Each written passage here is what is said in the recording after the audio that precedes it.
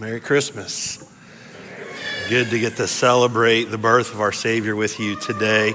If you're new here, my name is Fred. I want to say a special welcome. Thanks for coming and taking time out of a really busy day, I'm sure, to come and be together with us today. I'm going to invite you to turn to Galatians chapter 4.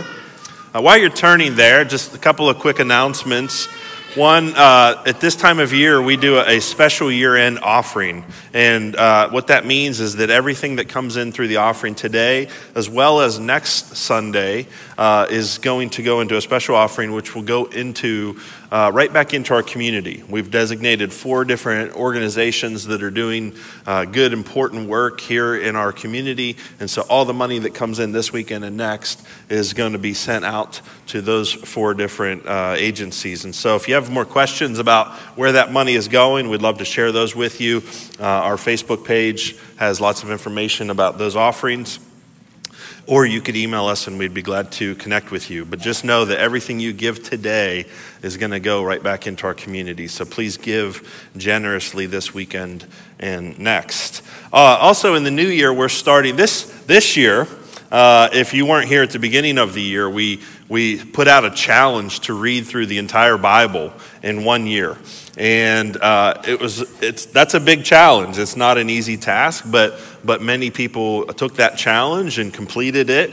Next year, we're going to go a little bit easier on you, and we're just going to read through the New Testament together. So if you weren't here last January, but you're here now, it's not a bad time to show up. You got the easier of the 2 challenges. But we are excited to get into the Bible together in 2024. And so if you want to be a part of that, there's information in the handout that we gave you on how to sign up to be a part of the Reading Through the New Testament challenge that we're going to do in 2024. And so please let us know if you want to participate in that. It's going to be a great year. As good as 2023 was, I really think God's going to do great things here at Redemption Church in 2024. So looking forward to doing that together. That should have given you time to find Galatians chapter 4. I just want to read 4 verses.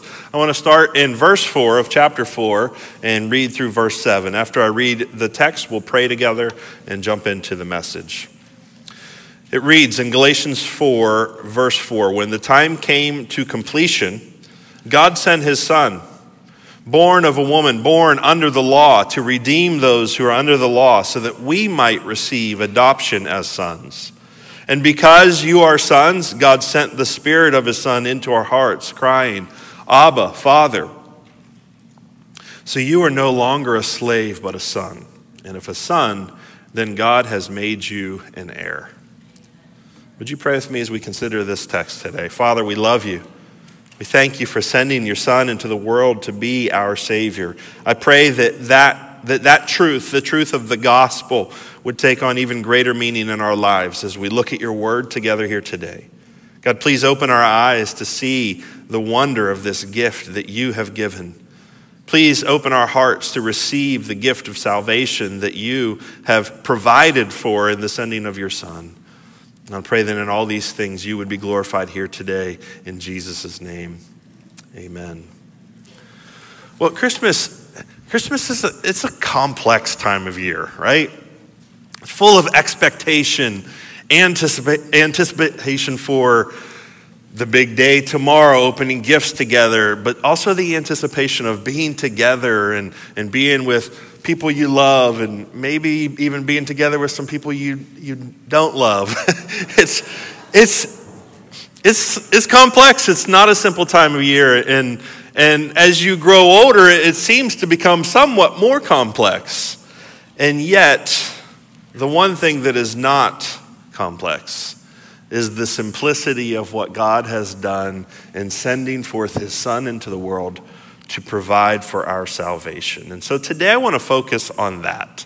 I want to focus on the expectation that has been met amidst many expectations that may not be met. I want to focus on the promise that has been fulfilled and the salvation that is available because of what God has done. First, we have to recognize that Christmas is the fulfillment of thousands of years of promise.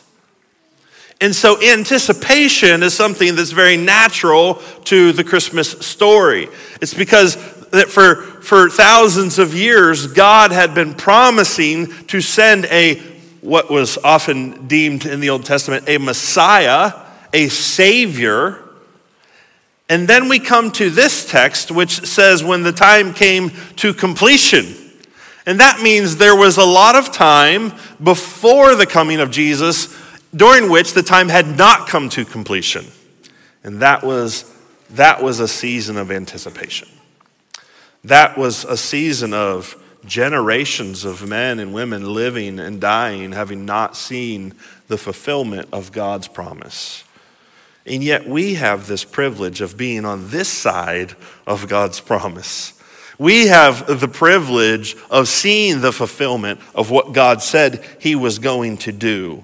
We have the privilege of seeing the Son whom has been sent into the world to be our salvation. And so I want to reflect on three different aspects or three different truths of this fulfillment of God's promise in sending forth his Son. If you have the handout that we gave you on the way in, you'll notice on the back, there's a place to fill in the blanks there to make it easy to track with where we're going. The first statement you'll see on the handout is this: God who is able to save us.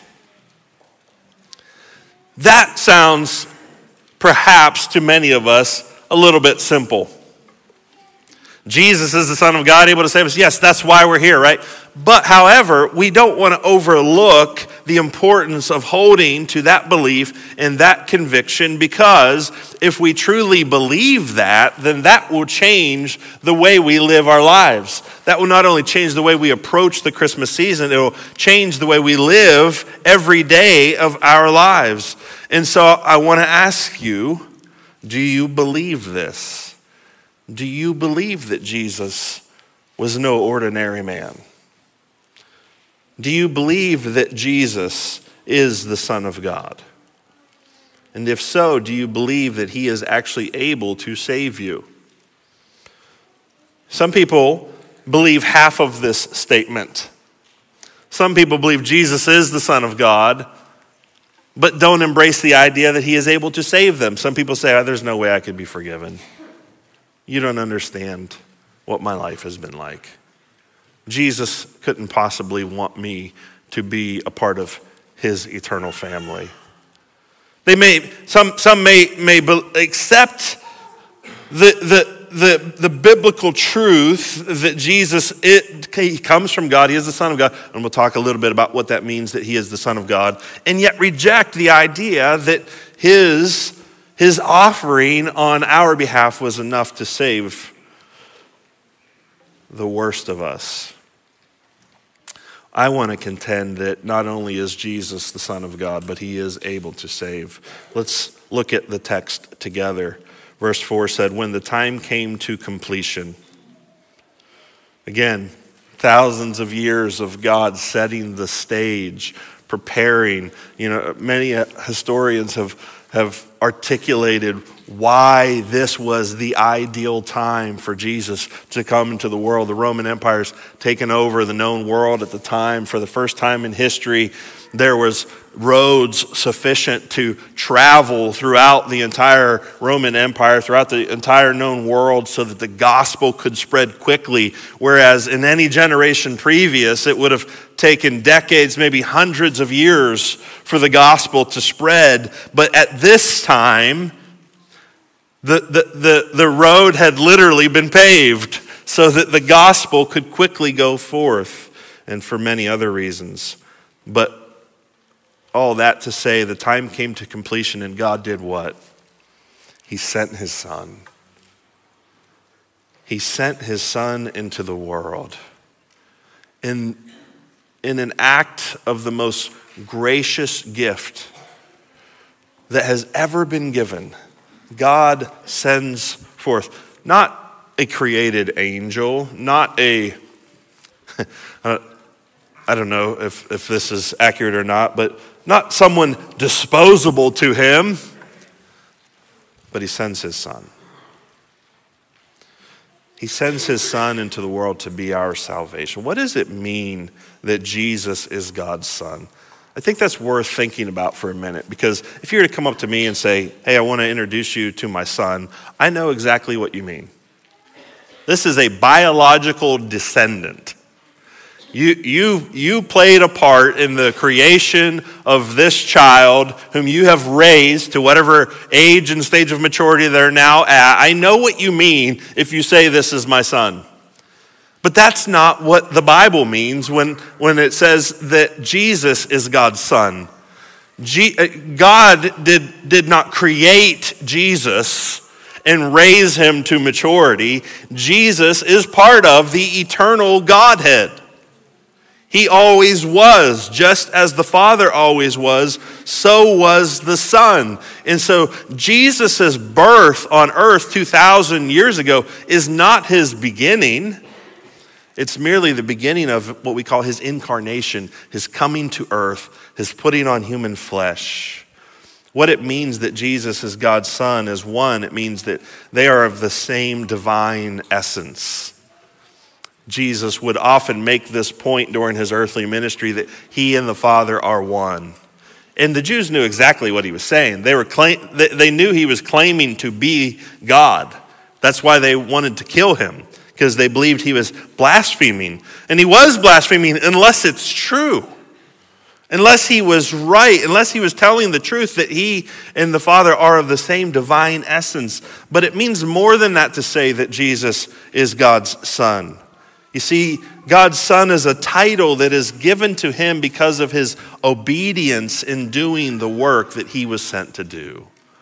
God would often refer to those whom he commissioned to do his work as his sons. Adam was considered God's son. Israel was considered God's son. David was considered God's son. These are not biological descendants. These are people who are declared to be God's son because of their obedience in doing the work that he sent them to do. You see, in biblical times, sons would often grow up to do what their father did vocationally. If your father was a carpenter, it was likely you would grow up and be a carpenter. If your father was a metal worker, you would likely grow up and be a metal worker. If your father was a farmer, it was expected that you would grow up and be a farmer. And in this sense, Jesus is God's son because he's doing the work that his Father sent him to do.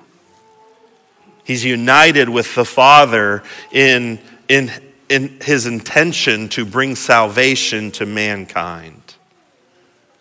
And so God sent his son.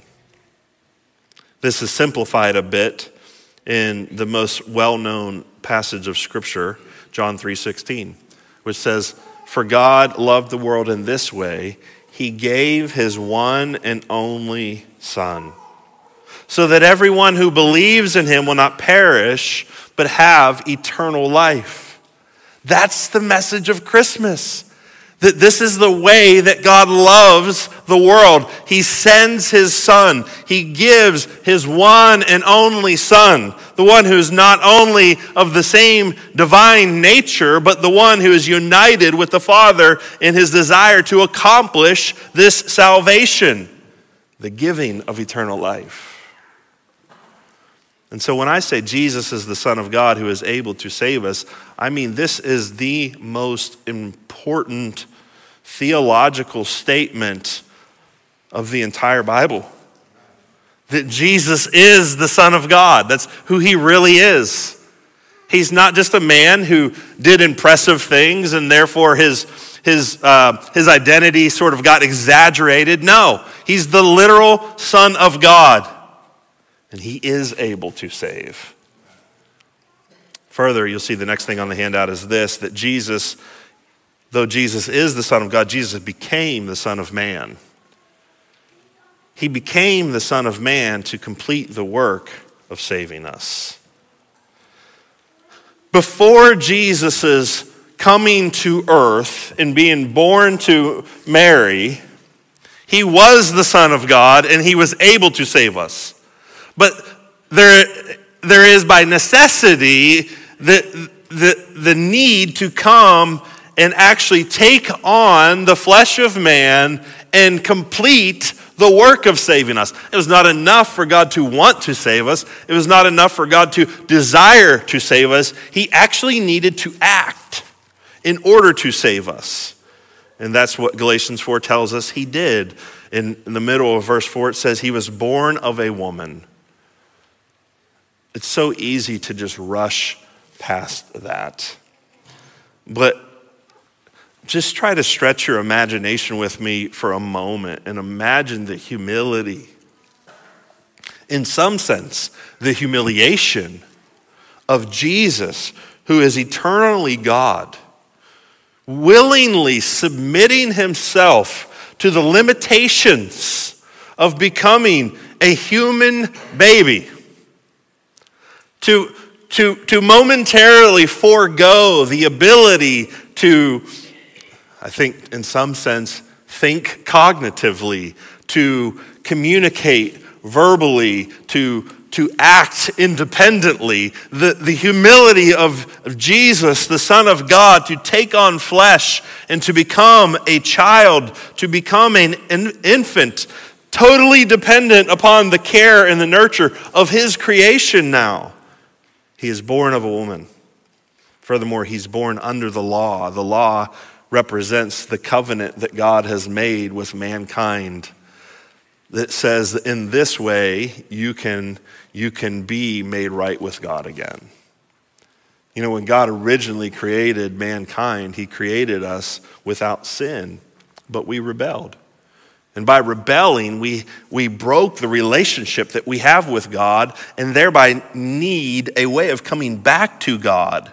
And the law was given, the Old Testament commandments, the law was given to say, do these things and you can be reconciled back to God. The problem was nobody ever did do those things. And nobody ever could do those things.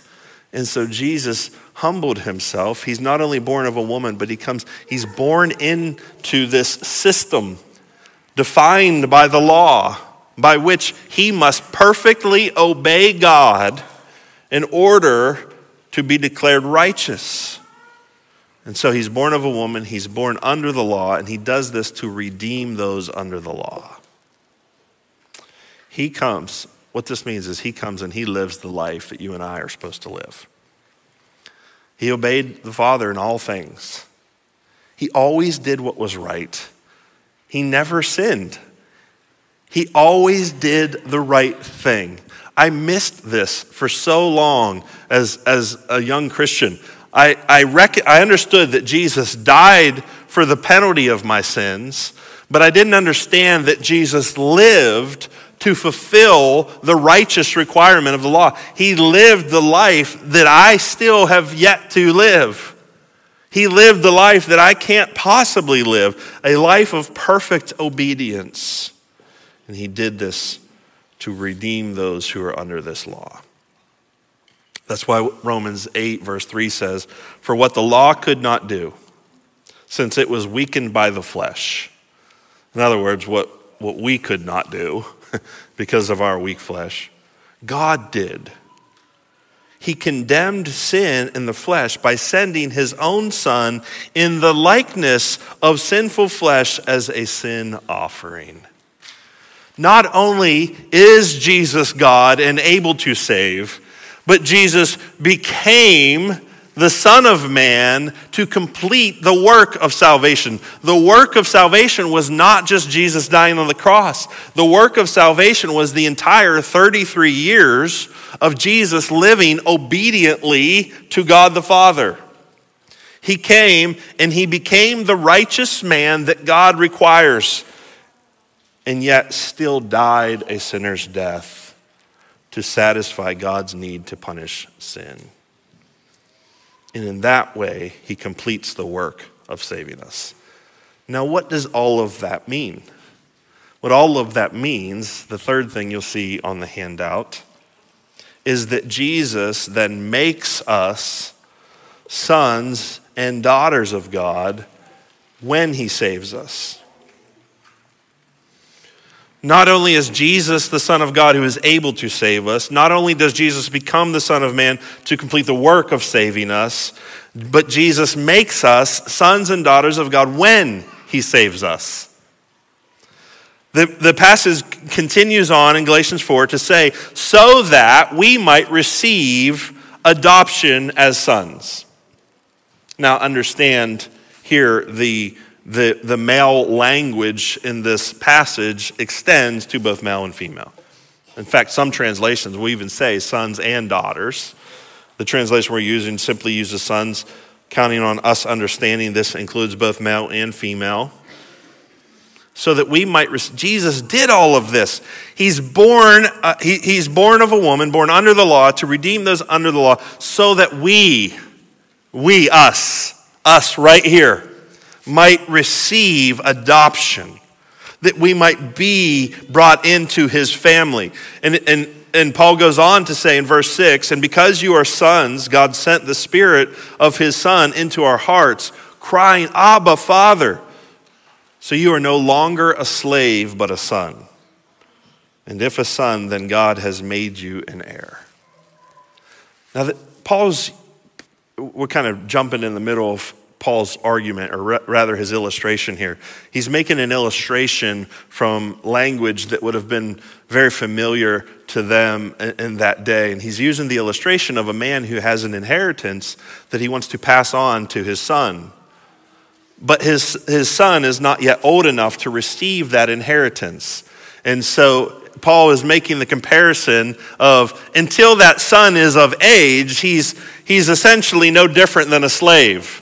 And you can't think what we often think of as slavery, the early American version of slavery. The slavery that Paul had in mind that was much more common in his day was more indentured servanthood, where you were unable to secure a job or to secure a way to provide for yourself. And so you would attach yourself to somebody wealthy and they would meet your needs and you would work for them. But regardless of that, Paul's making an illustration out of something that's maybe the language we would use is that of a trust, like a trust fund. Someone who has a lot of money and they want eventually their children to inherit that, but they don't want their children to inherit it prematurely. If a wealthy man dies, let's say he has $10 million he wants to pass on to his son. If he dies while his son is 5, he doesn't want his son to receive that $10 million then. He's probably going to go out and buy $10 million worth of Legos or something.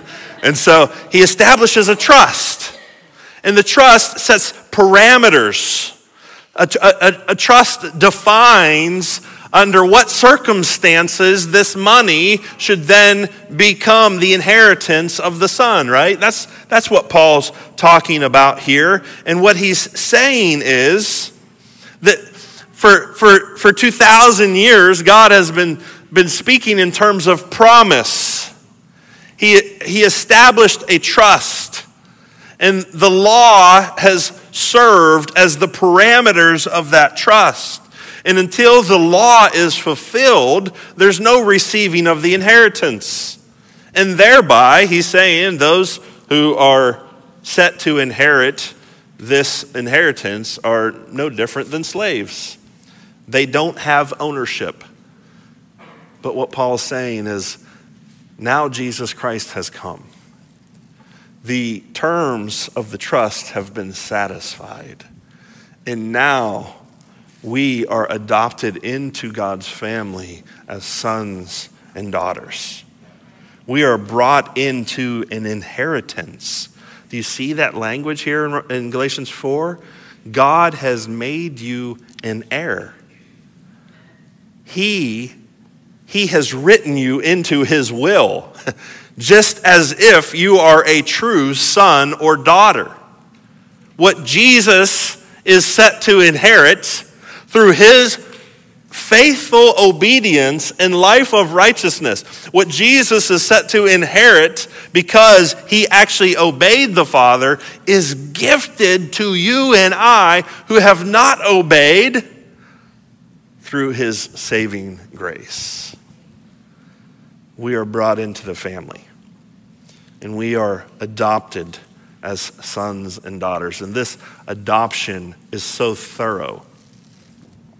This adoption is so complete that God actually sends his Spirit into our hearts so that we call God the Father by the same name that Jesus calls him.